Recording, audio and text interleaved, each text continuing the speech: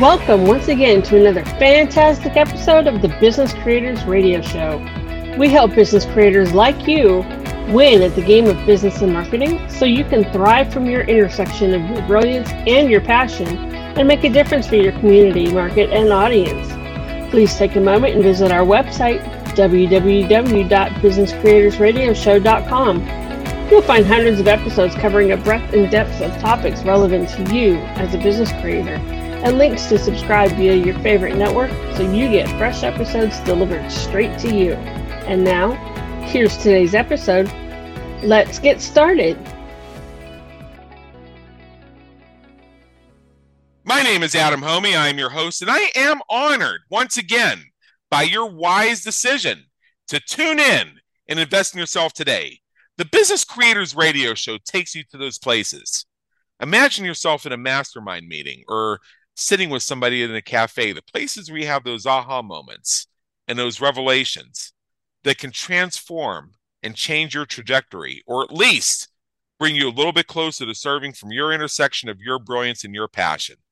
As I come to you sitting on my purple couch in my sumptuous apartment in Las Vegas, Nevada, known to some as the hottest city in America, we're going to have a conversation today about something that's very passionate in terms of my intersections, which is the whole idea of change management. In addition to my work in podcasting, I have a client who's in the change management industry, so I see a lot of the trends and a lot of things that are happening in a very vibrant, fast-moving practice and profession. So I love things like looking at resilience, agility, or as it's called, agile.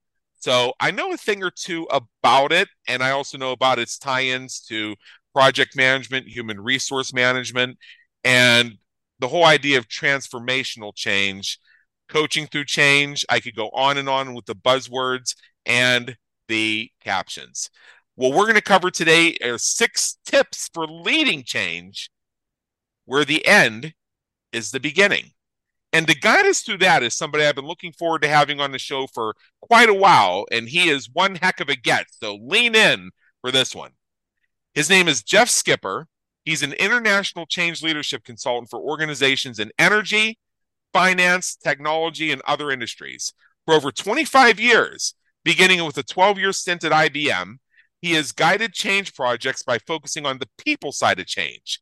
As CEO, he grew a transformation services company to 7 figures in just 5 years.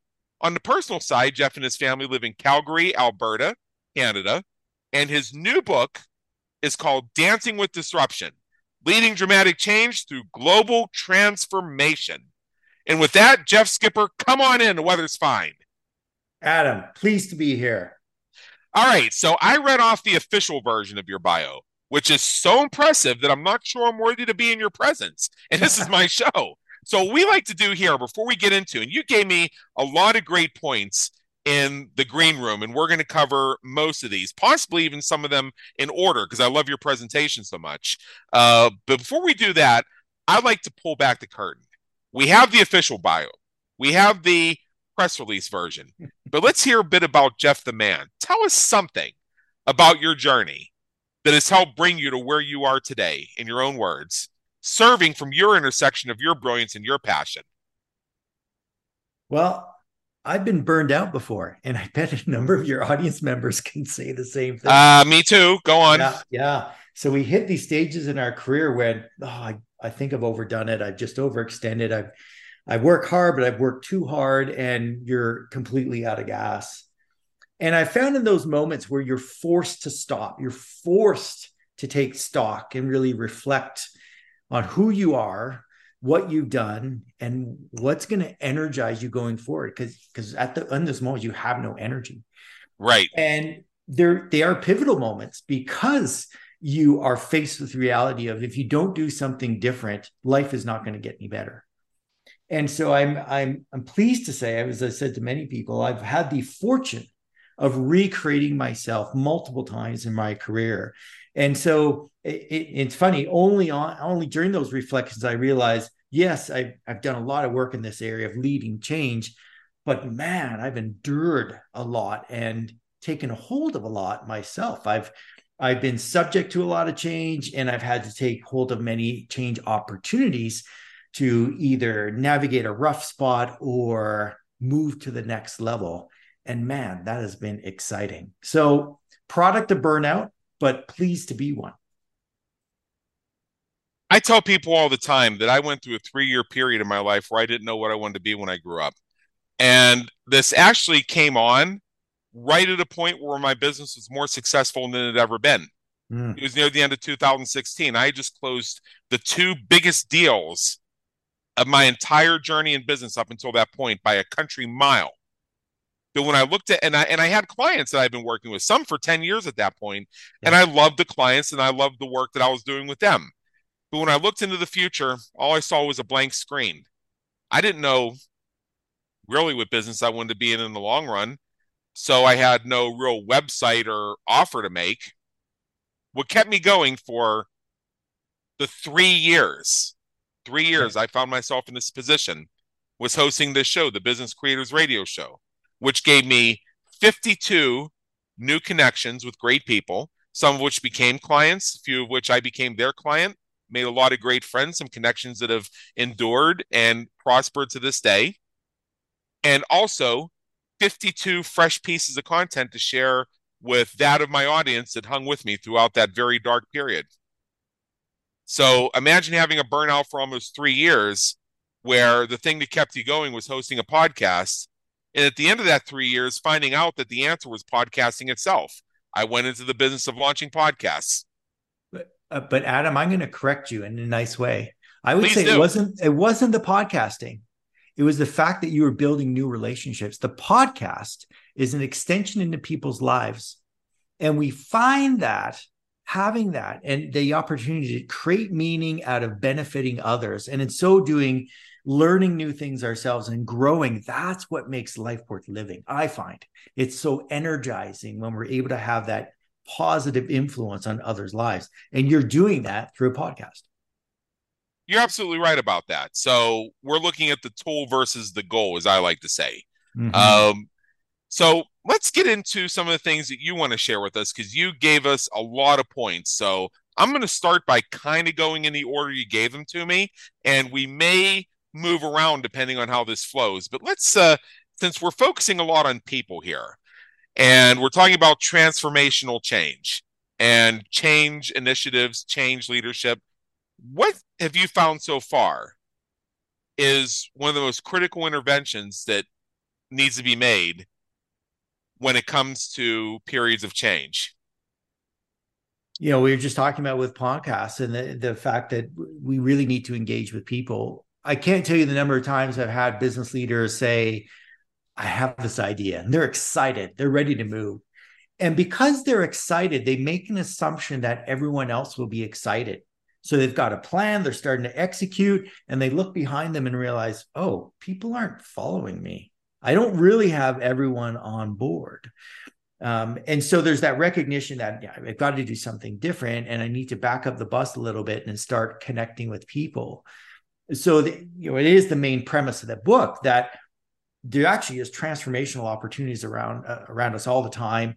And sometimes they're forced upon us. But unless we're making personal connections with people and helping them to get on board, get on the bus, get excited about where we're going, they won't necessarily do that. It's not a case of build it and they will come. We really have to engage with people directly to help get them energized around change, because too many see it as, oh, it's going to be painful, it's going to be difficult. And that might be true. But when we make that personal connection with individuals, whether they're peers or volunteers or employees, we then have the opportunity to motivate them, engage them, and get them committed to moving in this new direction. Yeah, absolutely. So, all change can be scary, even good change. And it's simply because it deals with unknowns. And right. There's always the question of, well, what if it doesn't work the way I intended? Mm-hmm. What if something comes up that we weren't expecting? So, and sometimes what that ends up looking like is leaders going back on their commitments. So anything that deviates from the original promise or the original commitment looks like going back or flip-flopping. So, but sure. Really it might be scope changed, Right. some changes in dates or priorities, or maybe some other priority comes up and they're not able to move forward with the change initiative at all due to reasons unforeseen. Now, to me, that for some folks can lead to a question of trust. Like, Jeff promised me that we would, and then, oh, now we're not doing it. Or they said they would have this done by October 5th, and now they're saying it might not be till Christmas. Which is why credibility is such a critical factor when it comes to leading change. So when it comes to the next one and Jeff let you down, are you as motivated to say, okay, yeah, we'll pursue this next project you've got on the books? No, now we're trying to drag people along. So it's important to deliver on our promises, but it's not always possible. So there are realities that get in the way. Let me give you an example of this being done right, though. So I was working with an executive. They had a large project going to roll out, let's just say, brand new finance system. I've been part of lots of those programs. Say, this is what we're doing. We're going to rip out this existing system, which you've all, really tired of. It has been updated in many, many years. We're going to come back with something that's really flexible, that's going to meet our specific needs, blah, blah, blah. But what they also did was to say, now, this is a long journey. This is a significant project. We're not going to have it done in 30 days. It's probably going to take us a year and a half, maybe 2 years to really finish putting this into place. And I expect the scope may shift along the way. We're going to do our best to understand what you need and implement it, but recognize that speaking today, not everything will be within our control. We'll do our best. We are aiming for success, but anticipate there may be some shifts along the way. And that's a brilliant strategy because I love that quote that says, no plan survives first contact. And it's a statement coming out of, battles. When that engagement begins, we have to shift. We have to be flexible because there are those scope changes. The things don't go exactly as we expect. Yeah, I can't remember who it was. I don't know. It might have been Eisenhower or Patton or Churchill or someone like that. But I think it was somebody within that group that said, and I'm paraphrasing, all the battle plans we make matter up until the moment where the first soldier fires the first shot. Then everything changes. Bingo. Yeah. And what I like about your formula is you're actually building into the upfront promise is that things could change. You're actually promising to me that there's a likelihood that if you tell us it's going to be done by October 5th, that there's a good chance it won't. And this is really uncomfortable. So when we don't hit it on October 5th, or when 60 days turns into a year and a half, hey, I remember Jeff said up front that that October 5th wasn't a guaranteed thing. And in fact, there was a good likelihood things might shift. So now your credibility is preserved. And I have reasons to continue believing in you so long as you continue to communicate with me as to what the evolutions are. That's right. And this is an uncomfortable approach for many leaders because they'll tell me, well, it sounds like you're planning for failure. I'm like, no, we absolutely are planning for success. We're targeting for success, but we understand the realities of risk. And you make that plain to people. And by doing that, you're increasing the resilience of the organization. Because then they do exactly what you just said of, hey, we're not exactly going the direction we originally anticipated, but I remember the leader saying things could shift. So I built in some resilience to my workforce. So they understand, there's got to be some flex in this plan. Because reality is stuff shifts all the time. I mean, I'm doing strategic planning where I tell them no more than 2 years out. In fact, 1 year out would be wise because so many things are going to change during a 1 year period. So yeah, we build in resilience from the beginning. Yeah. So anything you had planned in February 2020, how'd that work out? Off the rails automatically. Yeah. And part of the reason I told the story about my 3-year journey through the wilderness, so to speak, is if you look at the time frame, my discovery of podcasting itself as an avocation roughly coincided with the bug breaking out and society abruptly changing on a dime like that. So when this whole thing spread to Nevada and they took away my barber, so I tried shaving my head and found out I really enjoy how that feels. They took away my cigar shop, so I just ordered like 10 boxes. And as far as that, I just brought in a bunch of cigars, a lot of food, and cases of gourmet cat food for my princesses here. I say that because Alessandra's sitting next to me. Went on my balcony with my headset and my laptop, and I recorded what became the podcast Reach system, which started as a video course and evolved into a complete done-for-you system. Mm-hmm. So I actually used the pivot to fuel something I'd wanted to do for a while. It's like, okay, so I have to be here. Oh, cool. So I now have a permanent excuse to create all the time I need to make this happen. Nice. Right. Yeah. It's interesting that when most folks think about change, their immediate reaction is negative. Oh, you're going to ask me to do something I don't want to do. And a lot of people talk about the fact that when we're faced with change, it is kind of like a stressor, and therefore it drives the fight or flight response. And they're not wrong. That does happen. But I have to correct them to say, but it's not only that. We can't say it's exclusive to stress, fight, and flight, because so many people, just like you said, when faced with an inevitable change, I can't do anything about it. They adapt, they flourish. So we got fight, flight, flourish, right? Those are the options you got in front of us. And too often we don't take the opportunity to remind people of how they have flourished in the past. So I'm so delighted to hear you say, and you can recount it so quickly, of what you did during the pandemic to bounce forward. So I often during workshops ask people to reflect and say, what did you do during the pandemic that you had never done before? And you know what I get? Crickets. They don't remember. And so I start prompting them. How many of you have kids and you had to learn how to homeschool?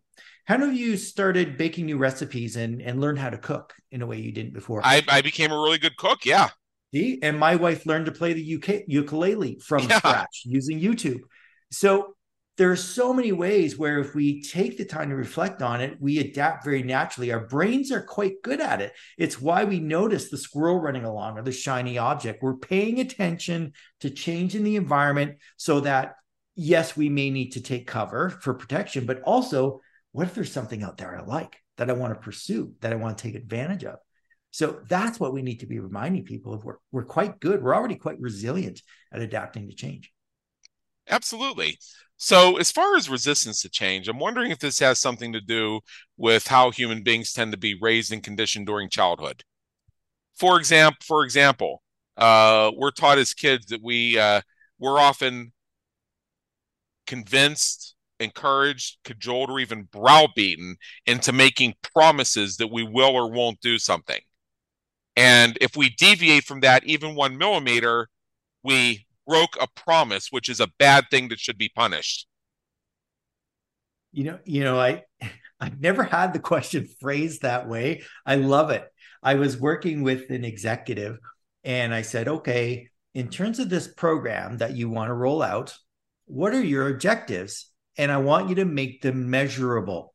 This is very important because measurable means I can make it visible and I can demonstrate to people progress. And he refused.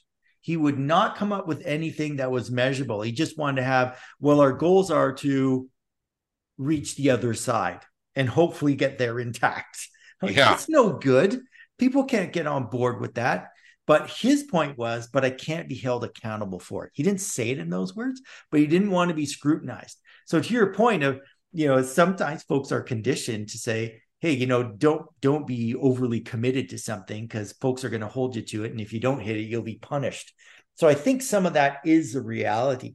I also see it within media. I started clipping headlines where you'd actually see right in the headline, change is hard, or people don't like change. And so it's been communicated very broadly that change tends to be a bad thing. And then also, just the way our memories work, we have more vivid memories around vivid emotions. And those vivid emotions often include pain, or when we were hurt or angry. And those tend to be associated with things, changes that were painful for us in the past. So when we we say, hey, how are you at embracing change? Typically people go to those negative times and say, no, I'm not good at it, or I don't like it. I avoid it because of those painful incidents, and have to be reminded again of, but they're not the only incidents in your life. But I think to your point, yes, some people based on their upbringing are trained to resist. So that the next point I'd like to make is, when we hear resistance or we feel that someone is not getting on board, instead of classifying resistance as a yes or no, treat it as a continuum. And on one end is, yes, the person who's dug in their heels, they're entrenched. There is no way that they are going to get on board. They don't like you. They don't like your project. They don't like anything that you do. Those people do exist. Yeah. But on the other end of what looks like resistance is the person who's confused. So maybe you sent out a memo and said, okay, next month we're going to be switching over to this new form. When you bring on a new customer, make sure you fill this out. Yeah. And they didn't quite get it, or maybe your communication wasn't that clear. They're not sure where to go. They're not sure who's going to support them if they have a question. And so they tend to freeze. They don't do anything. And that looks like resistance. And a manager might say, hey, come on, get with it, get on board. We sent out the note. And, they're ashamed. But the reality is they weren't sure. So resistance is a continuum. And we need to realize that some folks who look like they're resisting are, in fact, just needing more encouragement or direction. And they're going to get there. They just need that one additional step of help. I just had an aha moment that reminded me of something that happened with me a long time ago. And this is when I was a wet behind the ears, didn't know nothing about nothing kind of guy. I was in college and I had my part-time and summer job working in fast food. And I noticed that, like, all of a sudden this happened to more or less coincide with an upper management change at the corporate level, that all of a sudden it seemed like those of us who worked on the service line in the restaurant were constantly being told what we were doing wrong and constantly getting in trouble or yelled at or what have you for things that we had no idea about. And I looked at it and I began to make some connections. And I went to, and when we had the latest assistant manager in training who still were at the point where they knew everything about everything, and they started off on this, I said, you know what? I had no idea that there had been that policy change. This was not communicated to me. In fact, you know what? I think that you managers have been deliberately not telling us about policy changes just so you can yell at us for doing things wrong. Right. Because that's really what it felt like. And you know what it turned out to be?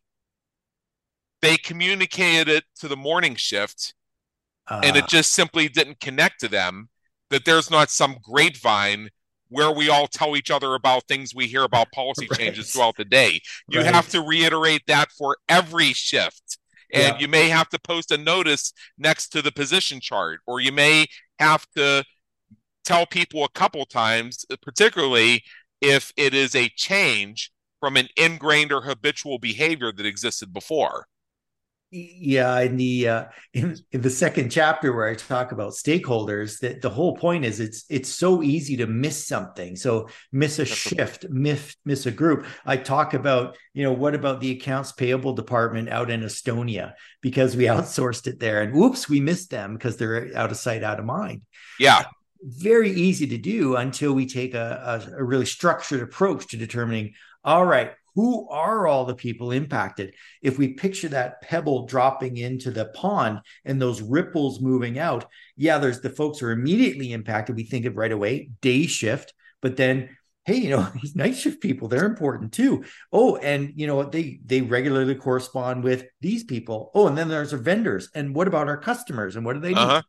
And so you have to have a very structured approach to determining who needs to have that clear messaging, when and how, and not just sending it once, but multiple times, then checking in to ensure they got the message.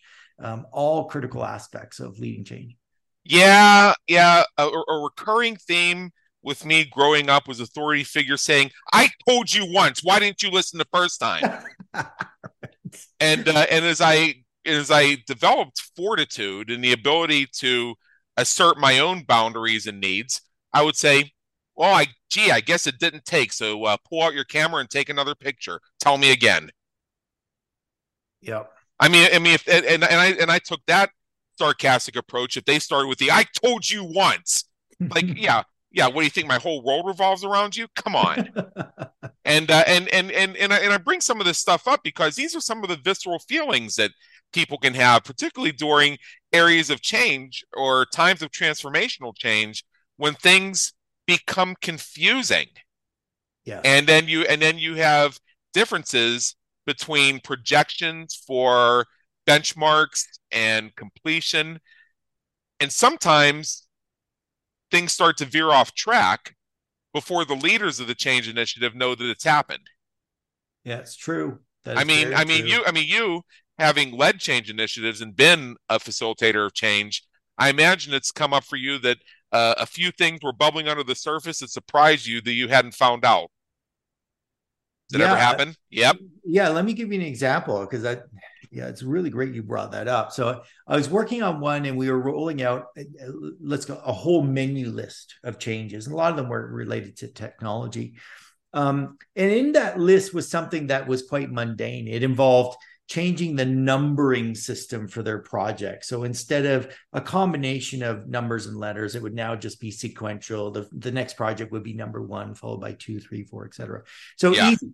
So in all these changes we rolled out, we were actually communicating really, really well, and started to hear some noise of like people are not happy and there's some frustration. So then you start poking at it saying, well, we better understand that because you never know how that might spread and disrupt this whole project. So we went out and asked, what's going on? I said, well, you know, this change you got here around this numbering system? Yeah. Well, the current way we number things, we assign letters and numbers that represent product code, cost center, year. I get the idea. It looks like gibberish to the outside person, but to the internal person, they can take that segment, those combinations of letters and numbers, and they can map them directly to departments, initiatives, budgets, you name it. Yes. And they do it in a flash. Like Yeah. it's almost like no time has passed. So I said, okay, so what you've done is taken a system where we can recognize that right away. Let's take invoice processing. Invoice comes in, quotes that project number. We know whether it's a match or not. We approve it, it's done. Now what you're saying is we get an invoice in, it quotes one of these sequential numbers, which has 0 meaning. We have to go into the system, look up a record, and then review 5 different fields and make a determination. So what took us almost 0 time now takes us, let's say 30 seconds, multiplied by 200 invoices a month.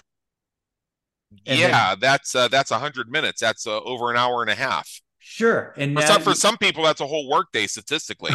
and I'm not kidding based on some of the studies of workplace behavior. That's right. Yeah. And they just kept escalating. And that was just one thing. Then it was, here's how this impacts our filing system. And on it went. And so like, holy crap, we had no idea. If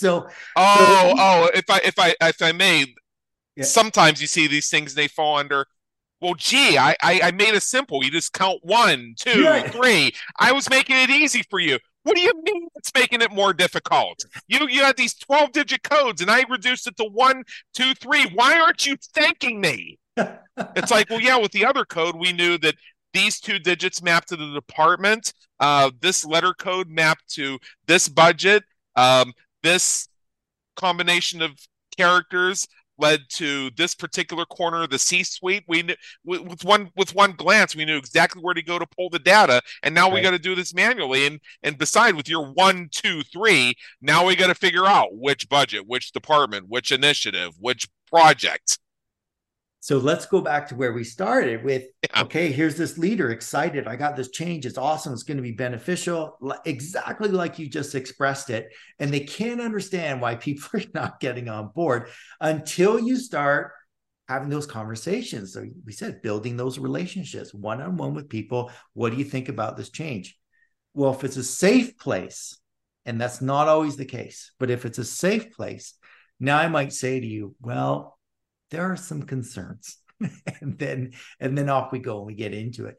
Now, you're going to love the end of this story because it's surprising. Yes. So we gather this input, and so all these negatives around why this change, which they've labeled the stupid numbering system, why this change is going to be a negative, net negative for the organization. And we take all this and we bring it to the executive team and say, hey, here's the feedback, and it's significant. And they debated. I wasn't part of that, but they came back and said, of course, Jeff, we need you to communicate this. And all right, fine. The answer is, we're not going to make the change. We're going to keep on this course. What they're saying is we are going to make the change. My apologies. We're going to stay the course, and we're going to change this stupid numbering system. And you can imagine how I felt about delivering that. But they added something really important. They said, we heard you. We read everything. We understand the pain this is going to generate. And here are the 5 things that we're going to do to try and ease the pain. So they reiterated the reasoning why they were going down this path. It actually was really important from a maintenance perspective. It had an impact on how they're able to support their systems. But these 5 things were, it's still going to be some net pain, but we're going to give you these things to lessen the pain. And when it came to actual rollout, flip the switch, we're now into the new environment, now using this new numbering system, the level of noise related to that issue was exactly 0. And I believe the reason was the clear indication that we heard you. The fact that people end up with a voice is a significant contributor to buy-in. So even if I don't agree, at least hear me when I tell you that these are the reasons why I'm not in support. Exactly. So, so now my podcast is not specifically about change management, but as I like to say, change management, change management for everybody. And I take it one step further is everybody's in change management, whether they realize it or not. That's right. Agreed. Yeah. So you know what I mean by that. So, so for this audience here, this is a group that may have some curiosity about this and be looking for, well, how does this truly impact me? So part of this is I'd like to spend a little bit of time defining terms that I myself fully understand, but our listeners could probably benefit from some bifurcation from a subject matter expert. So I'm familiar with what corporate sponsors are. I'm familiar with what stakeholders are. And there are some subtle differences between those 2 terms, but both of them are critical for any initiative to succeed. So if you could tell us a bit about that, and let's start at the basic level and work our way up. Yeah. Okay. Well, let's talk about stakeholders. So I've been interested to see there's been a real shift in the discussion in corporate space around who we're in the business to serve. And for many, many, many years, it was, we're here to improve what we give to our shareholders, the people holding stock. And just in the past 3 years, I would say we're seeing this shift to say our stakeholders, everyone that's involved with or impacted by our organization is a stakeholder. So when I'm talking about change, I want to know who are the people that have a stake in the change. It's not just those that are leading it. It's those that have to put it into practice. It's those that have to live with it day by day. It's those that are going to have to endure some of that transitional pain. And like that pebble in the pond, there's a ripple effect there. So even if I have my employees that are directly affected, it may go on down the line to even, my customers are affected, or the vendors, our suppliers that we work with as well. They're all stakeholders in this change. And I identify them by saying, do they have to do something different? As a result of this change, are they going to have to pick up some new behavior or new way of thinking as a result of it? And those are my stakeholders. And then you brought up corporate sponsors. Yes. Very critical role. So when it comes to a change, you and I were talking earlier about credibility. I want to know there's someone at the head of this change that we are happy to follow. And if I've done it right, that's my corporate sponsor. And it's also someone that not only has credibility, but also has some degree of power. They've got budget and they can make decisions about resources. The reason why that's important is because let's say we've got some resistance and a group within the organization or a group we work with is saying, listen, we don't support this because this is the negative impact it's going to have on us. And unless you change the way this rolls out, I think we're going to need more people to even get the job done.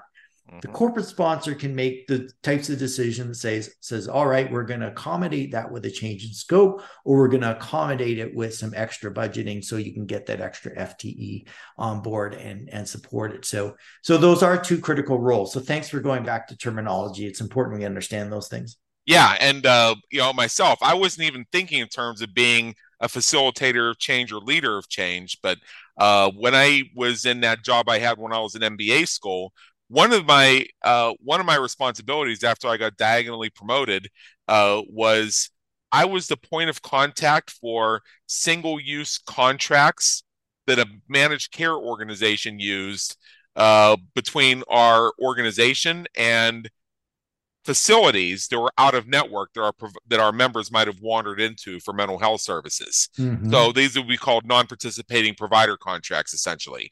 And in order for me to initiate those contracts, I needed information from the people in care management who did the certifications and the authorizations.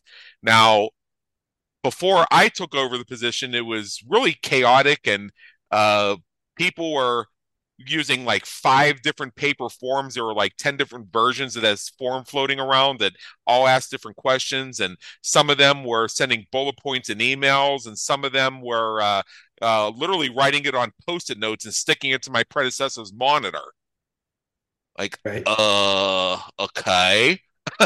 So I had the obvious answer. Create a Microsoft Word template, have them save as, fill it out, store it on their hard drive, and zip it on over to me. So the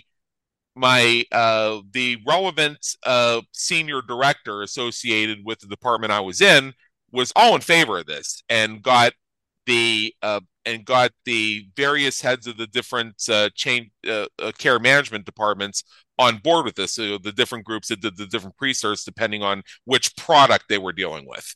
And so it came up that there was this one particular care manager who said, oh, I'm not doing this, I'm doing paper. Now, this is where sponsorship comes in. I had the sponsor who was able to go to his supervisor and say, no, he's filling out the forms. And but imagine if I didn't have a sponsor who had that kind of clout. His resistance to moving to a simple Microsoft Word document that was emailed securely internally could have caused basically everybody who listened to him and everybody who listened to everybody he listened to say, well, to hell with that. And we're going to do it the way we were doing it before. Who the hell does he think he is anyway, over in network relations telling us what to do? Right.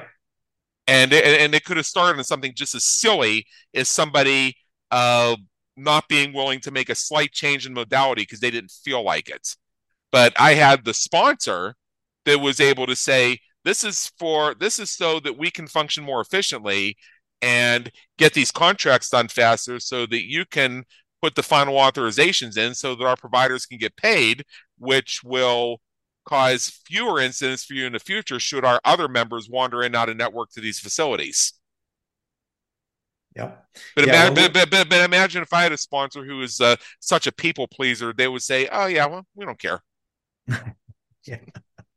It would have turned me into the bad guy. That's right. It's interesting, you hit upon an important aspect of when we're leading something new. What our audience wants to know first is what is it? What are you trying to tell me? What is it you need me to do? But right after that is why. And you touched on that. Here's the reasoning. If I now speak directly to your audience, entrepreneurs, small business owners, yes, you're often trying to convince someone else to do something. You could be selling your product. You could be just marketing your business. You're asking people to do something different. Buy from you instead of a competitor. Say something positive about your business. This is all about influence. It is the same thing when I'm talking about leading change. We are trying to change people's minds, ways of thinking, their way of acting. And so the same applies when you are marketing, when you are selling, you're talking about the what is important to your business? What are the types of outcomes you need for your business? And then why? Because that's going to create prosperity. That's going to save you money. And now I'm going to tell you how you can do that with what I'm bringing to the table. Oh, yeah. This is exactly what we do when we talk about leading change in organizations. It's the psychology of people and how do you take them from one point and get them moving in a different direction.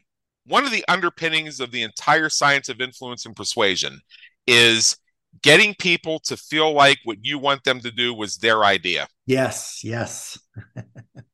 I mean, whether we're looking at it from neurolinguistic programming or the art of the sales conversation, what have you, it's all the same thing, is making it feel like it was actually their idea. So with one of my clients, he's a very artistic type of person, and he already knows who he is based on me having said that.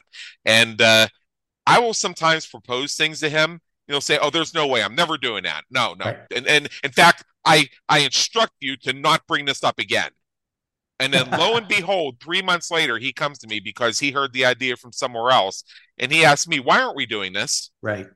And so he and I have worked out, as part of our interpersonal communication, is I will say in an exaggerated voice, I'll say, "Well, gee, I'm so glad you heard about that somewhere else, because silly old me never would have possibly fathomed to think of that on my own. So thank goodness that you ran across this while you were reading some social media post, because it never occurred to me." And then we have a good laugh about it. Mm-hmm. You made me think. So with me, so for him, yeah, that's his ability. That represents, in his own way of communicating, his ability to pivot his decision-making process. And from my perspective, it's my ability to playfully say, "I told you so," without using those words. So taking something that could be confrontational and turning it into something playful and fun. Right. And also me recognizing that it's also a matter sometimes of timing and the message needing to find the person where they were. So when I proposed it to him 3 months ago, he wasn't at the place where he was ready for that. But fast forward, now he is. So me delivering the same message is going to have a different impact. You made me think of the fact that as entrepreneurs, you, myself, because I operate my own business, and then your listeners, we have so much that we want to offer. And this point of timing is so good, because as entrepreneurs, we have great ideas and we want to tell the world. And so often we talk too much. We need to learn to shut up, because when you're working with a client or you're trying to make a sale, if you unload the entire package at the beginning, they're overwhelmed. It's too much. One of my pieces of guidance when I'm coaching executives that are leading change or they're leading a business is give them a framework, like paint the boundaries of the picture, give them the rough outline, and then help them to color in what's inside the frame. It's very similar to what you just said of, if you give that advice and it could have been the right advice, it's the right solution, but they're not ready for it yet, or the timing is not quite right, it doesn't work. And so I like bite-sized pieces. I like creating the frame and then giving the other parties, again, whether I'm leading employees through change or I'm selling to another business, help them fill in the blanks. Let them tell me about how this is going to work within their business. Yeah. So a few minutes ago, you mentioned resistance, and I've got stories about this too. And it's kind of, it's almost as constant as change. So there are different ways to deal with resistance. So if you could tell us, in your experience, a wrong way and a way that actually works. Well, the wrong way is easy. It's when leaders also entrench themselves and say, "This is the way it is, get in line or get out." Now they have the right to do that. And that may end up being the right answer, but it can't start there. As leaders, we have to begin as coaches. And that's to say, first, help me understand, what is your reasoning? So, we've tried to be clear, but we recognize maybe we haven't explained this well. Maybe this doesn't line up with what you expect. Or maybe what we thought was a positive, you see as a negative. And I could tell you some stories around that where that's happened. But first, we have to get inside that other person's head and give them the opportunity to explain to us why they're taking the position that they are at. So it cannot be my way or the highway to start with, although it may end up with there. Now, on the other end of things, I want to tell you about the IKEA principle. This is something that I came up with. So Yeah. My son brings home an IKEA desk. Dad, can you help me build this? Sure. So off we go. Now, the reality is, if you look at an IKEA instruction manual, I think most everyone has seen them, even if not IKEA, any furniture instruction. Often on the first page, it gives you the image of the final product. And if you look at that image, if you're like me, you say, if I only had that image, there is not a chance I could build it and it would look like that in the end. Not a chance. And when people look at change or something big you're asking them to do, I don't see how they're going to get that done. Well, what does IKEA do about it? They say, don't worry about the final product. I want you to do step one. And what is step one? I want you to find this board and these 2 screws and insert the screws in the board. Can you do that? Yeah, I can do that. Yeah. And then step 2, add 2 more boards, 2 more screws. I can do that. 3, 4, 5. And by step 275, Yeah. you have a desk. But what's the point here? Sometimes the vision that we're trying to sell is overwhelming to the audience and you get resistance. You get blank stares. They're not moving. They're scared, or they just, I don't see how we can be successful. And so I sometimes have to say, and this is antithetical to many people, I sometimes have to say, forget about the end vision for the moment, okay? Can you do this one step for me? Yeah, okay. And in corporate space, it might be just look at this instruction manual, page 1 for a moment. Okay, just get familiar with that, and then we'll come back, we'll revisit it. Or I want you to try this new step. Before you approach a customer with this new script, let's do it together. Let's just rehearse it once. So there's often these steps along the way that we can do together or have the person do and be successful. And I start stacking success. And that's the IKEA principle, is start with something small, step 1, and start building on it until you get to that final product and say, wow, I can't believe I did that. Because looking at the first picture, there was not a hope. Yeah. About 6 months ago, I bought a new desk for my apartment, and it was that same thing. It didn't have 275 steps, but it had like 40 steps. And a step 32, the instructions turned out to be confusing to me, and I almost ended up ruining the whole thing because I didn't put a bolt in a certain place before I did something else, and then the bolt itself got stripped. So fortunately, I remembered a little trick I was taught when I was growing up on how to yank that bolt out of there and get another bolt in. And fortunately, they threw in a few spares. But yeah, it's the same type of thing where not only if you take it step by step, you gradually bring it to life without it being overwhelming, but you can also build in some fail safes where if you go a few steps down the line, you realize you missed a step or did a step incorrectly, you can always rewind.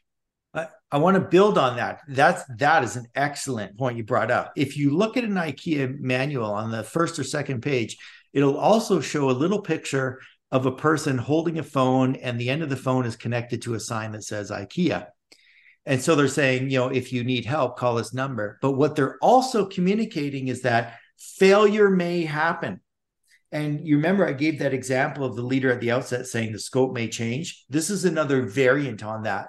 When we're coming up to an actual transition, or even when customer buys my product and I know that it's going to take them some time to master it or put it into practice, I need to make it acceptable that failure could happen. That's okay. So that when a failure does happen, they're not beating themselves up going, I'm such an idiot, I quit, I'm not doing this anymore. I need to make it safe for them to say, pick up that phone, call 1-800, call Jeff and say, I think I made a mistake, I need help. No problem, we'll fix it. So IKEA principle, bite-sized pieces, step at a time, but then also acknowledging failure is a real possibility and it's okay. When it happens, here's who to call. Yeah.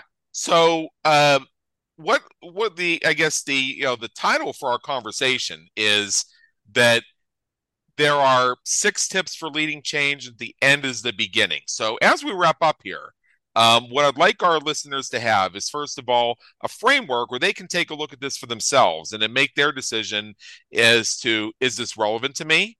How is this relevant to me? How can I implement this? And where can I go to reach Jeff Skipper if I need help with this? So what are these 6 tips? And you also mentioned that the end is the beginning. Now, I've heard that paraphrase before. So if you could bring those 2 things sorted together for us so that we have a good jumping off point where our listeners can go out there and give it the old college try. Yeah, of course. So let me start with a bit of a framework. It's not going to have 6 steps in it, but I want to give you something really simple, but it's highly effective. Yeah, less steps is good. I'll take less. Okay, excellent. So when I'm asking someone else to do anything, so again, customer, employee, investor, I like to assess the likelihood that I'll get them to do it along 2 dimensions. One is desirability. Can I paint the picture of what I want them to do in such a way that I'll make it highly desirable to them? And of course, the more desirable, the better. And the more I know about them, the easier it is for me to do that. The second dimension is difficulty. For what I want them to do, how difficult will it be for them? Are there so many barriers? Will they see so many obstacles to success that they're going to want to give up before they begin? And knowing that, can I mitigate them or downplay them or remove them in such a way that they then can see the potential of success? So I apply this in every change that I'm leading. Is I look at my audience, I look at my stakeholders and determine from their perspective, how desirable is this change and how difficult is it? And depending on those answers, I want to really focus on the groups that see it as undesirable and difficult. They're going to need the most help and the most support. So that's a little tool that I use when working with my clients to help them determine where they might see challenges in getting people to do something differently. And then you asked about the phrase, effectively the end is the beginning. And that's standard for many business practices. We want to start with the end in mind. We want to begin with the outcomes that we're looking to achieve. If I want to embark on a significant change, if I want to see people lining up behind me and moving in a new direction or embracing something, I have to be very clear about what that end goal is. So that when any of those individuals ask me, what is it exactly you want me to do? What is your hope for the future? That I can articulate that very clearly. Until I'm focused on that goal with clarity, I'm not going to have a hope of getting other people to sign on, because people are looking for something meaningful. I don't just want to follow you just because you're the leader. You might be about to roll off a cliff. Instead, I want to know what that future looks like, and then we can start moving towards it. Finally, you asked. Good. Finally, you asked where to find more info. JeffSkipperConsulting.com. And on there, if you poke around, I've got a section called resources, but there's a bunch of downloads on there. If you want some of these freebies, also I've got in there this little matrix I do of difficulty versus desirability. You're more than welcome to it. Lots of people go in there and just harvest the freebies. That's no problem at all, but lots of goodies. Yeah, well, I was about to extend an invitation for folks to go to www.jeffskipperconsulting.com. And one of the things that I want to highlight about that site is the opportunity to get your book, which is called Dancing with Disruption, Leading Dramatic Change Through Global Transformation. You can get it on Amazon, either Canada or the United States. There's a course associated with it. So there are different ways that you can consume that. And for whatever in our conversation today has been of interest to you, please consider that. Go to www.jeffskipperconsulting.com and take him up on his resources.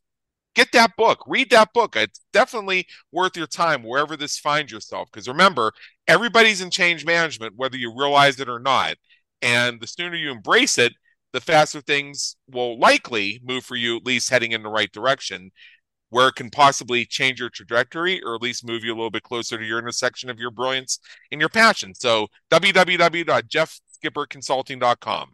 And speaking of the man himself, Jeff Skipper, thank you so much for being with us today. It's been an honor, and believe me, an education. Awesome. You're welcome, Adam. Pleasure to be here. We trust you enjoyed today's episode of the Business Creators Radio Show. Check out our previous and upcoming episodes on our website at www.businesscreatorsradioshow.com. While you're there, be sure to subscribe via your favorite network so you get fresh episodes delivered straight to you. Until next time, have a great day. Take care.